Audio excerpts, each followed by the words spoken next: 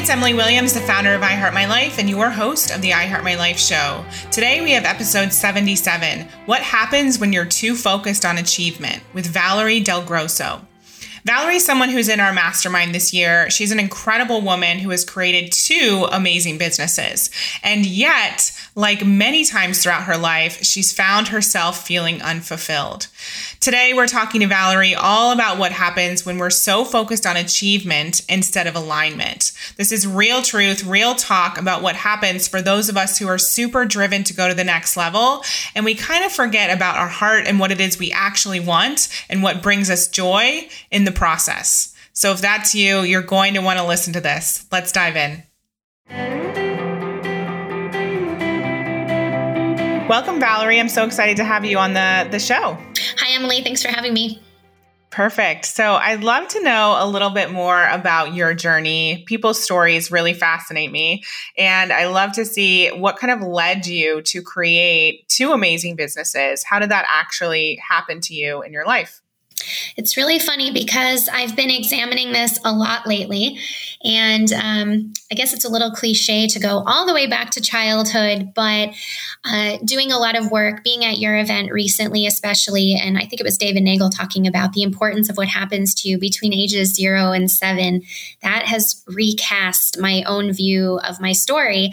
And it turns out I come from a really dysfunctional upbringing, even though from the outside it looked picture perfect. And so much of what I've done has really been for external validation reasons. And so I have often found myself in places where it was just very incongruent with who I am as a person, because I had done all of these great things, a lot of times for the wrong reasons. And you and I have talked about there's this achievement versus alignment. And that really explained probably the first 25 or 27 years of my life. And by the time I was 27, I just was thinking, I have to be more intentional. How did I get to these places where I am that look nothing like whatever dream I had for myself? And so at that point was when I really tried to become more self-aware and work on myself and work with great mentors and teachers so that I could finally build a business that really serves my life and also serves my purpose. And so that's a really long-winded way of saying, first, it started by accident because I just wanted to do something, even if it wasn't necessarily in line with the vision I had. And then I got really intentional to put this desire to act in place in a way that would actually achieve a specific goal I had in mind. Thank you for sharing that and for your honesty. I know a lot of people can relate to that desire to do something, but oftentimes we're doing something to feel validated or to fulfill someone else's dreams. So in terms of your journey, did you always know that you wanted to be a lawyer? I did. And it's really funny. I come from an immigrant family, a family of like craftspeople and artisans. And so an office kind of desk job is really wasn't necessarily assured, I'll say. And I had this one cousin who became a lawyer, and he seemed to live this fancy, amazing life in New York City. And I thought, he's doing something cool. I'm going to do that. And I really had no idea the details of being an attorney or what that looked like on a day-to-day basis. And then finally in college, when I got a job at a law firm, I ignored a lot of what I saw in front of me, and I still pursued it. I had this vague vision, but I followed through on it and did the hard work. And then once I was in the profession, I was able to make it my own. So when you had that job in college in the law office, you were already you were studying to become an attorney. I was. Yeah. So it was really your cousin. That's so interesting. That inspired you to take that path. I know a lot of people can also relate to that. There's maybe some example of someone doing something. It speaks to your curiosity and you start to follow it and you think, okay, well, I'm going to have the life that they have. And we don't always know what it looks like behind closed doors. So tell us a little bit more about when you actually ended up graduating, getting that first job, and what happened since then. Okay. So I I decided at one point that the type of lawyer I wanted to be had something to do with kind of public health administration. So I went into college taking 24 credits a semester, thinking I was going to be a JD MD. And there are like 1,500 of these in the country. Very rare thing to do. But and what does that stand for? Yeah. And once I got to the end of 2 years of college, I had enough credits to graduate. And I thought, you know what? I'm just going to move right on to law school. So I entered law school at age 20. I was a lawyer at age 23. And for as mature as I'll say I was on paper, I really had no business being in that business at that age. And it was an uphill battle at first because I was not being taken seriously. I didn't know how to hold open space for clients who are dealing with really difficult situations because I had essentially no life experience of my own dealing with that. And so it was this really great achievement, but it came with a lot of burdens. Interesting. Yeah. Okay. So let me break this down even more. So when you got into law school at 20, I mean, what is the normal age for people getting into law school? I would say 22 is probably the youngest, turning 23. Okay. So you just piled on the classes and you just moved full speed ahead. Is that how you did it? That's it. I was working 2 jobs and I was taking 24 credits. And so I graduated with my degree in finance in 2 years from undergrad. Wow. And so what do you think was the drive? What was the reason you chose to do it at that speed? Because I had gone in thinking that I wanted to pursue medical school and law school, I needed to have this science background, but also I wanted to have the business background for the lawyering aspect. And I also wanted to be done in the same amount of time. And so I think I've told you before, sometimes I would find myself doing things that were difficult just for the sake of doing them. And that was one. And you know, the first question of my life that I ever had someone say, just, what are your motivations? I was killing myself. I was so stressed and tired. I lived by a schedule on a spreadsheet. And I remember at the end of my 3rd semester, my dad just said, well, why do you have to finish by next semester? And I was so caught off guard and angry by that question. But the truth is, looking back now, I realized I just didn't have an answer. And that, you know, at that point, I was 19 years old. And that was really the first question that I can recall in my life that required me to look at myself. Interesting. Yeah. And so in that moment, did you feel defensive? Like, you know, well, why would I not want to finish in that time frame, Dad? Like, what did you say to him? Well, I think I came up with a practical answer, which I'll come to in a second. But internally, I was defensive about it. First, because I really hadn't considered it. And second, because I realized in that moment, I kind of snapped out of it that I was married to a certain outcome and I was doing what was required to achieve that outcome without regard to the fact that my life was then. I was already living my life and I was torturing myself really without reason or without expectation from somebody else to do that. And I was defensive because I was punishing myself and I had gotten called out on it. The practical answer was you can't start law school in the spring. And so I would have to have waited a whole extra year, which when you're 19 and driven for no reason, that just seems like something we just don't do. Yeah. Totally. So what is it like? There must have been something that was driving you. So do you think it was the money? Was it just simply achievement? I thought you might ask me this question. So I've been thinking about it a lot. And I guess I think that in every person's life, there is a period of time where they can do what I refer to as muscling it out, where you just make it happen. And you do it in a way that, I'll use that punishing word again, that's very punishing and that you probably can't recreate again in your life, but also you would never want to. And when I evaluate my motivations, I come to something actually very simple. So the dysfunctional household that I grew up in, my mom, she started out funny crazy and then went to annoying crazy and then turned into like we're standing outside of a mental institution begging her to check in kind of crazy. And her special brand of crazy, and just as an aside, I'm making light of it because this distance from it is what helps me cope. But I don't mean to be dismissive or discount mental health issues. She is a narcissist and a person who has high ego but low self-esteem. And the way for me to be seen in our house was to achieve. So when you're a kid, the really only playing field you can achieve in is school. And so I would do these things in school to gain recognition. And the thing about school, barring some kind of learning disability or whatever the case may be, it's a pretty short feedback loop of doing something straightforward and seeing feedback, positive feedback. So you do the thing and you get the feedback, and you do the thing and you get the feedback. And eventually the feedback itself is the reward.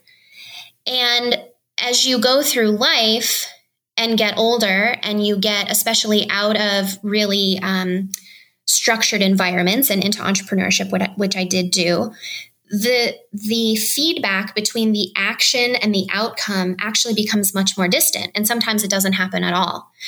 And so I think my motivation to do things back then is it was kind of easy for me to do amazing things, I'll say, in the context of education, that I just tried to pursue that over and over again. And as I got older and realized sometimes you put in an input and you don't get the outcome, period, let alone a positive outcome, I had to really reevaluate my motivations for doing things.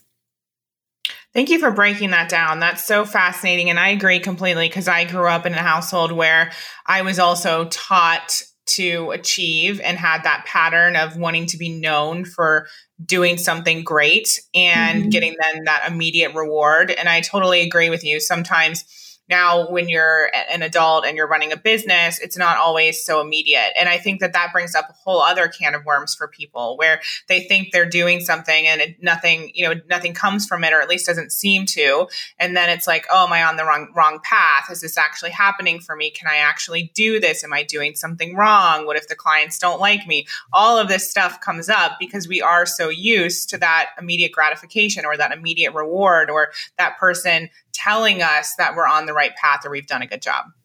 Amen. So when you move forward and, you got your degree, you graduated, what was the first step that you took out of college? So I studied for the bar exam, and then I had already secured a position with kind of a traditional fancy law firm.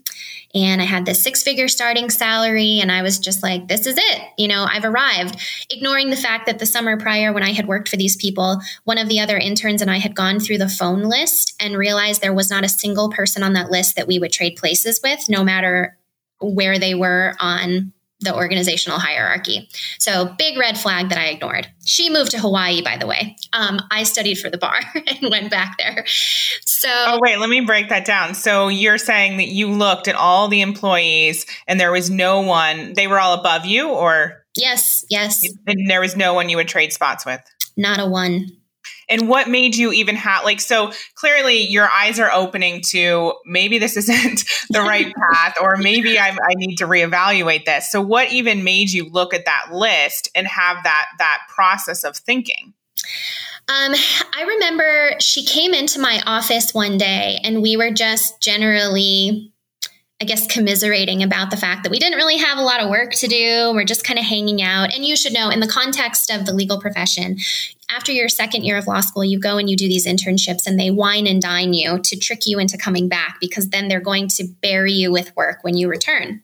So I was not a person who wines and dines, first of all, because I had barely just turned 21, but also I was just such a worker and it didn't appeal. And so it was just one of these long summer afternoons where we're hanging out with nothing to do at the office. And the conversation turned to that topic. So my friend, a fellow intern, I think she had listened to the red flags a lot sooner.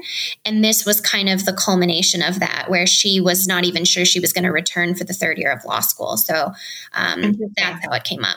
And then she moved to Hawaii. Yes. So you came back and you got inundated with tons of work. And then what happened? So the work that I was doing, and you have to realize at this time, the market was turning. So this was 2008, end of 2008. And there was just this panic in the office. And I mentioned earlier about my mom, the high ego and low self-esteem. That realization dawned because in traditional law firms, there's a lot of that. It's still very, do the thing, get the feedback, reward mentality. But it's among people that it's an extra ugly trait because I feel like they're highly educated and should sort of know better. But instead, it's this very petty environment, and I hate it. And so you can imagine you take these achievement-oriented people, kind of self-selecting in this industry, and then you put the pressure of a tanking economy on these people who did get into it, not because it's fun and easy and enjoyable, but because there are these financial rewards and image and all of that. And I somehow knew the feeling of a sinking ship, and it was not good. And so I also knew, being the newest hire and the person with the least to offer in terms of experience, I was definitely going to be the first one out. And I was. So a day came, like 6 months into my career, they laid off about a third of the firm, and then ultimately the firm shut down. And I had to move on to a firm that was not prestigious, but thank God a friend of mine owned it. And I got laid off on a Friday, and I started with him on a Monday. And I had to rise up and do real work for real clients in real crisis. And that's kind of where I got the traction in my career, to have a different perspective than just sitting, in, I'll say, the metaphorical ivory tower, just collecting big paychecks and esteem. Yeah. And how was that experience for you? It was a nightmare. Because all of these things, all of the personal development work that I hadn't yet done, and because I was so young and all of that, all of that reared up. I mean, there is no way to counsel someone who has borrowed from everyone in their family to keep a business going and then still has to go bankrupt. I mean, this was a crisis, obviously, in the world economy, and it was happening on a one-on-one basis across the desk from me, little 23-year-old kid, essentially, with technical skills, but really no practical skills. And so I would come in the office at 6 o'clock in the morning and sit with these practice guides, which are basically summaries of the law. And I would just study to figure out what the heck to do that very day when clients would come start to see me. And it was a trial by fire, kind of. I had to rise up, and I did. And I'm thankful for that experience, even though I got out of it as soon as humanly possible. Yeah. And so what was the next step for you? This is so crazy, Emily. So a friend of mine who worked at that firm was turning 21. She's like, come to this country bar. So I'm living my nightmare. And the last thing I want to do is go to a country bar. But I met her there, and I see her out on the dance floor with some other friends. But I also see her purse. She had this purse that you could not miss, sitting at a table. And on that table, one of these tall bar tables, were shots of something, but not like 1 or 2 shots or 4 shots for the girls, but shots smashed together on the table, 30, 40, 50 of them, just filling the table. And I'm thinking, what is going on? And I look up, and there's this dude standing there. And I'm like, oh no, this is not the kind of night I am here to have. Well, it just so happens, I'm not really a drinker. This person was not a drinker, but he was in Las Vegas celebrating the closing of the largest private sale of a company in Canadian history. He was the CEO who had taken the deal from the old owner to the new owner. And the founder of the company, who had just cashed in on $600 million, was out on the dance floor with my friend. And so I got to talking with this guy about my predicament, and I ended up going to work for him. buying businesses, because as soon as he took over, he realized that even though they had just had this huge payday, the business model was not sustainable at all. And he needed to act fast by going out and buying companies that could fix his problem rather than trying to build a new business line from scratch. And little old me was the one out there going and courting these companies, looking at their books and their business model, figuring out how it would fit into our business and getting the deals closed and integrated. And I don't know, I mean, this guy had some nerve even putting that on my plate, because he had what I'll call important people to answer to. We were a public company. And he put it on my plate and just saw that I had the potential to do it. And I did it. And so that was the next 18 months. That's what I was doing. Wow. I didn't know that part of your story. That's incredible. So let's break that down a little bit more. And so what happened because of that experience, or what knowledge did you gain, or how did this move the story forward for you? So a couple things. From a practical standpoint, I got to see inside really successful online lifestyle businesses and learn how they can scale. So totally unexpected thing to learn that is the core of what I do today. But from a life standpoint, I had these grand visions for myself as a kid, but aside from my cousin, who I really didn't have that much detail about what he was doing. He lived in New York City, and that was enough for me. I never knew anyone who actually lived that kind of life. And so when I started working with these guys, they were the embodiment of that vague and unidentified dream for a grand life that I had. And so, in what way? Well, they worked on their own terms. They worked in unstructured environments. They would pull off these mass achievements without that mind-numbing, nose to the grindstone, punishing work methodology that I just thought was necessary. They traveled and they met important people and they put these deals together and they made connections, and they were all super smart. And I meant to say this to you actually at the live event, but something that really all of your speakers and yourselves have in common, that these people also had in common, were it's very rare to find someone who has both technical expertise and is just an intellectual, but actually always operates on the other side of their brain in this creative and more spiritual way. And I think being in the company of the people who have both of those, so that are equally strong, is so rare. And so just being in their company and being a part of that group and feeling like I belonged, most importantly, was a dramatic experience, I'll say. Wow. And I can imagine that gentleman in particular, seeing something in you when, like you said, like that was a bit of a risk for him to put you in the room and in these meetings and in this role.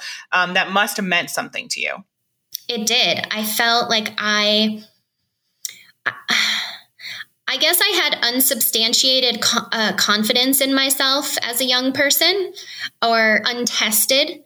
And in a way, I'm thankful for that. And then in other ways, I cringe thinking back on it. But he answered that and was a pretty impressive individual that I felt that the feedback was valid coming from him. Yeah. And so you were with that company for 18 months. And what happened after that? So during that time, we were sold from one company to another. And the company that bought us was very old school, and that's a conversation for a different day. But it was a really good example of how management style and culture is actually really important, and not just this fluffy thing that we talk about sometimes, or the way it's treated a lot of times in the media. And so we would put these deals together and then they would just languish. And so effectively the position went away because we couldn't get our board to approve or see the vision. So I decided to leave. I didn't know what I wanted to do. And so I went for safety, and I went back to a very traditional law firm environment. And I decided, you know what? I'm just going to make this work. I'm going to get some feet on the ground, just good old fashioned experience, which is what I did for the next about 2.5 years. So that takes us up to what, like 2012? Yeah, I'd say 2013, 2014. I might be missing a little bit of time. But so the end of that position was 2014. And that's when I went on my own finally. Great. So yeah, let's break that down. So when you were in that position, you got the experience. So what was it that really motivated you to step out on your own? Well, I have a dear friend, Mona. Mona has a way with words, and I'll let the listeners fill in the word. But this one day I was talking to her and she's like, I wake up and from morning till night, I have the F My Life chorus just on repeat in my head. And I was like, yeah, so do I. I drive to work thinking, I don't want to go here. And I pull in the parking garage, like, maybe I can wait in the car for another minute. And then I get in and I'm thinking, I can't do this work because I'm not doing the thing I should be doing. And I'm so anxious and I have this chorus going on in my head that I'm not getting my work done. And if I never get this work done, I'm never going to be able to work on my own stuff and get out of here. And it was a nightmare. And for people who suffer from anxiety, you might recognize that thinking pattern. So I went to the doctor for an unrelated reason, and she opens up the drawer in the cabinet and pulls out a little hand mirror, and she puts it up to me and she says, "Why are you having a panic attack?" And I'm like, I'm not having a panic attack. And I look in the mirror and I'm flushed from head to as far down as you could see in the mirror. And she said, I know types like you. I'm a type like you. I think that you are suffering panic attacks, and I think you're having just anxiety in general. And I think you could really benefit from some medicine. So she said, I want you to go out and do your research on this medicine I'm going to suggest. Come back in 30 days. And if you want me to prescribe it to you. And so I thought, well, what the heck? And so I start taking the medicine and the chorus goes away. And then in its place comes this super extreme clarity that I have to get out of here. And so one day I'm at work, I log into my bank account and I'm like, you know what?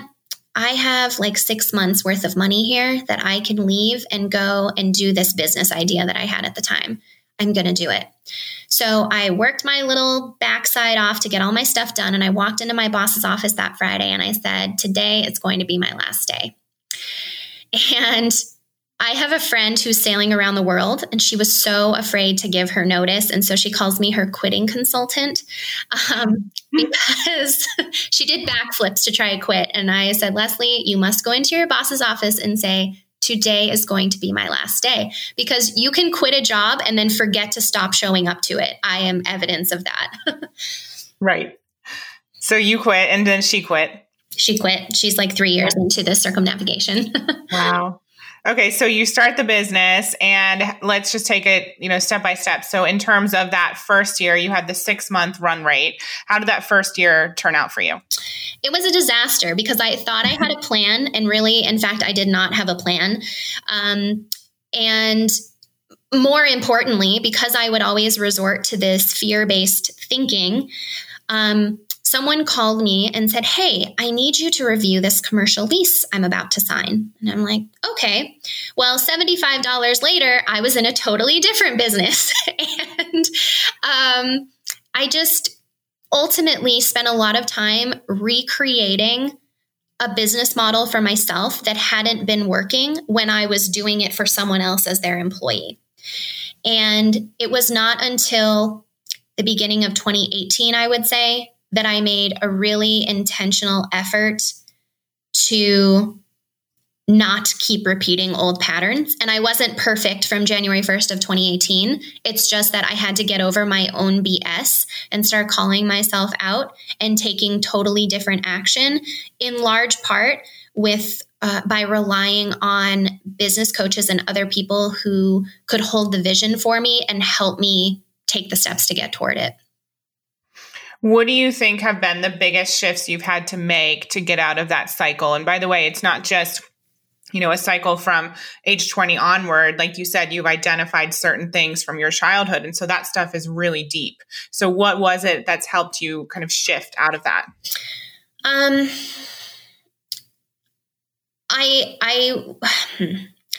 would say it started with having come from an environment that was getting crazier and crazier, there was a moment where I had to say to myself, I do not want to behave like my mom. And that was kind of the first transition into being self-aware. And then from there, I had to look at where I was having, I'll say I was overestimating myself in some areas. I had to humble myself to the fact that just because I have a technical skill in lawyering does not mean I know a thing about deciding what I want my life to look like, backing out what that would mean for my business, implementing what it would take to have the kind of business that I'm saying will support the lifestyle I want, and accepting the fact that just like in any other area, there are experts who can help me do all of those things. And so accepting help, that was a big one. And I think for those of us who are so well-versed in achieving, we're often well-versed in doing it by ourselves. And it can be hard to humble ourselves and ask for help, especially when you have achieved so much.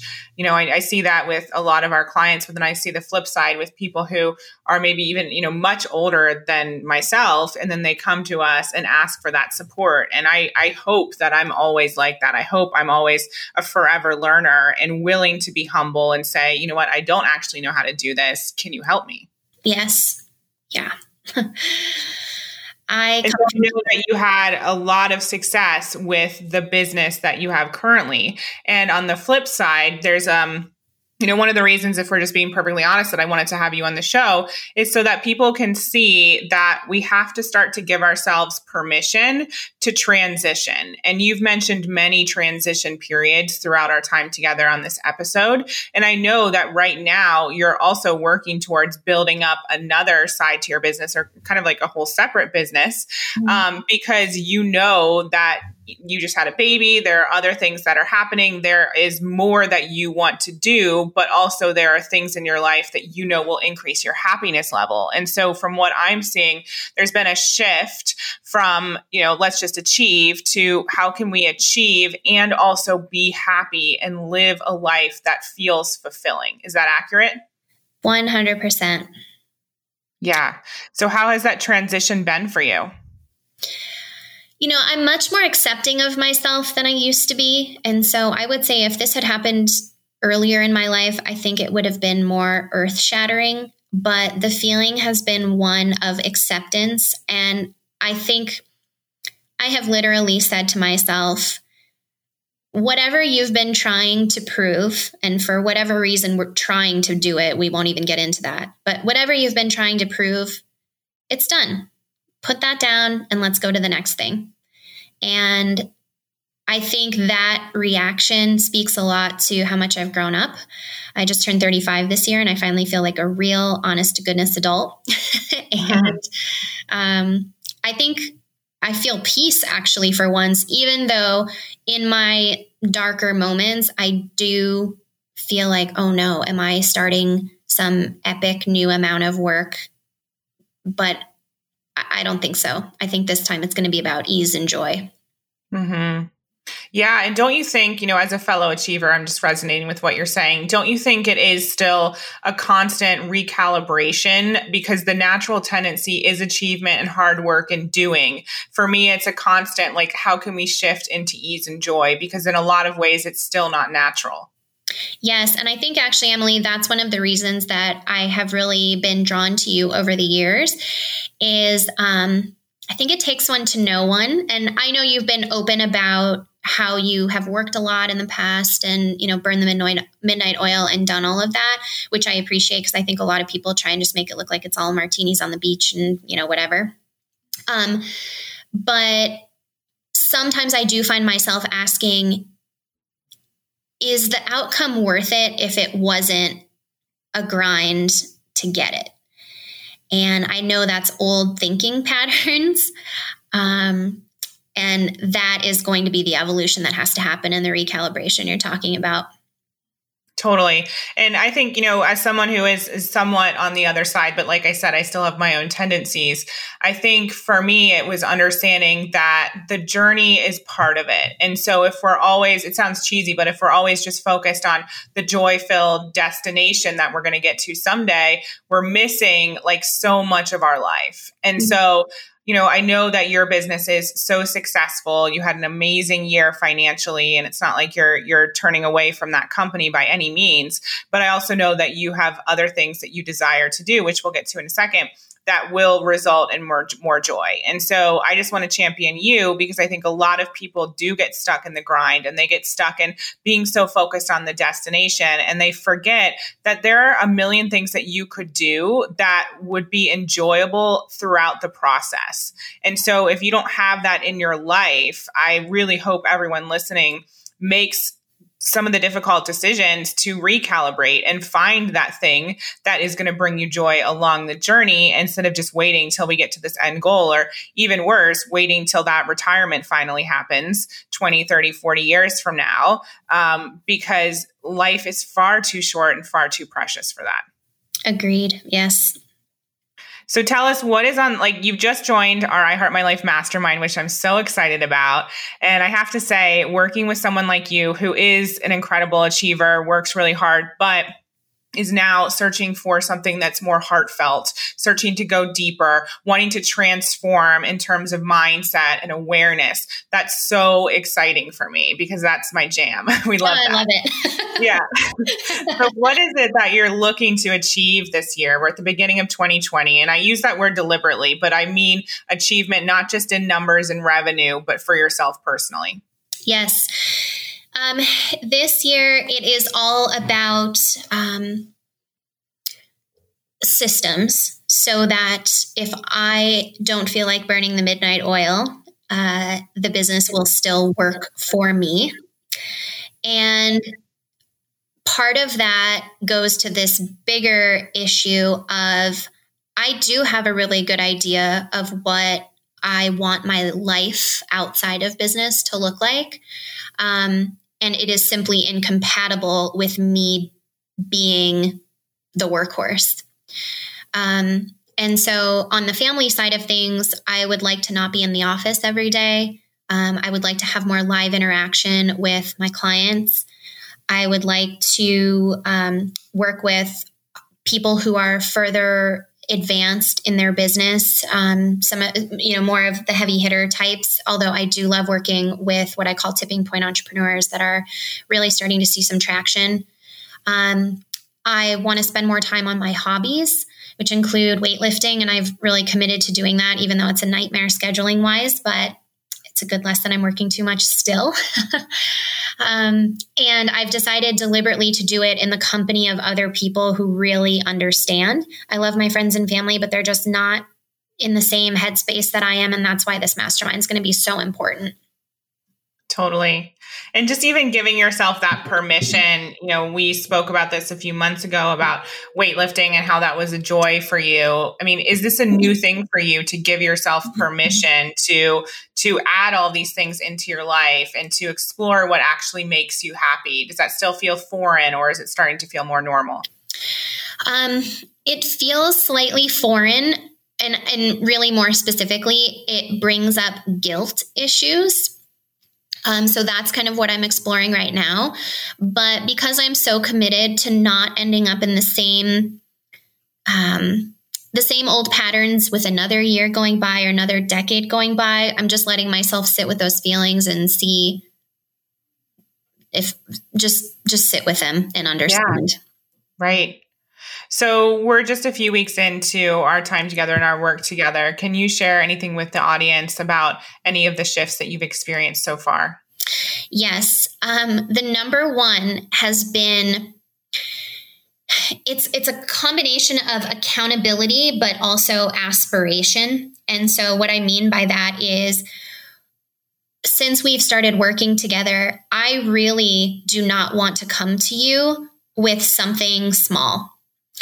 And I realize on one hand, that sounds external validation-y, but on the other, I realize I've been spending a lot of time and energy making myself small and kind of hiding. And so I want to kind of rise to your level. And it's really helped me evaluate all of my plans to say, could this be done sooner? Could this be done in an easier way? Could this be done bigger? And that has been a super big shift for me, because the thing about being the loner workhorse type is no one's going to call you out for going for the low-hanging fruit of achievement instead of really hitting it out of the park. Oh, that's so interesting. So even though you are, again, to use the phrase, well-versed in achieving, you've noticed the ways in which you are keeping yourself small. Yeah. Amazing. Thank you for sharing that. Mm-hmm. So one of the questions we love to ask our guests here is, how would you recommend that our listeners create a life better than their dreams? The answer to that is to be intentional about your end game. And I think even more importantly than being intentional is to be comfortable having frank conversations with yourself and looking at the reflection in the mirror and being truthful with yourself, because I have found that even the harshest truths just really don't hurt that badly. You can accept, identify, and move on from them. Yeah, you illustrated that very beautifully throughout our time together here, that awareness that you have about yourself. And I think that so often we don't want to look in the mirror. And that's amazing, that story where the doctor actually gave you the mirror and said, look. And what the most successful people, the happiest people, they are self-aware and they're willing to humble themselves and get support and do the work to transform and in particular, transform from the inside out. So thank you for sharing your story with us, Valerie. Thank you so much for having me. And where can everyone find you online? You can find me at facebook.com/yourfriendwho'salawyer or at delgrossolaw.com. Awesome. We'll talk to you soon. Thank you. I hope you loved today's episode. As you can see, we work with our clients on a variety of different things, including business strategy as well as mindset, because we truly believe in holistic success. If your business is running at a speed that you can't cope with, that's not actually true success. If you're not happy every day when you wake up, that's not true success. If your relationships are in the gutter because your business is succeeding, that's not true success. I'm sure you get where I'm going with this. We love helping women everywhere heart their life, and that means all of it. So if you're looking for some support in that area and to be happier, to create more success in your life and business, definitely book a call with our team. Go to iHeartMyLifeBooking.com now and get the clarity that you need to really understand how you get to that next level in every area of your life. Thank you for listening to the I Heart My Life show. For more inspiration, success tips, and ways to achieve your life and business goals, definitely follow me on Facebook and Instagram on I Heart My Life Now. See you next time.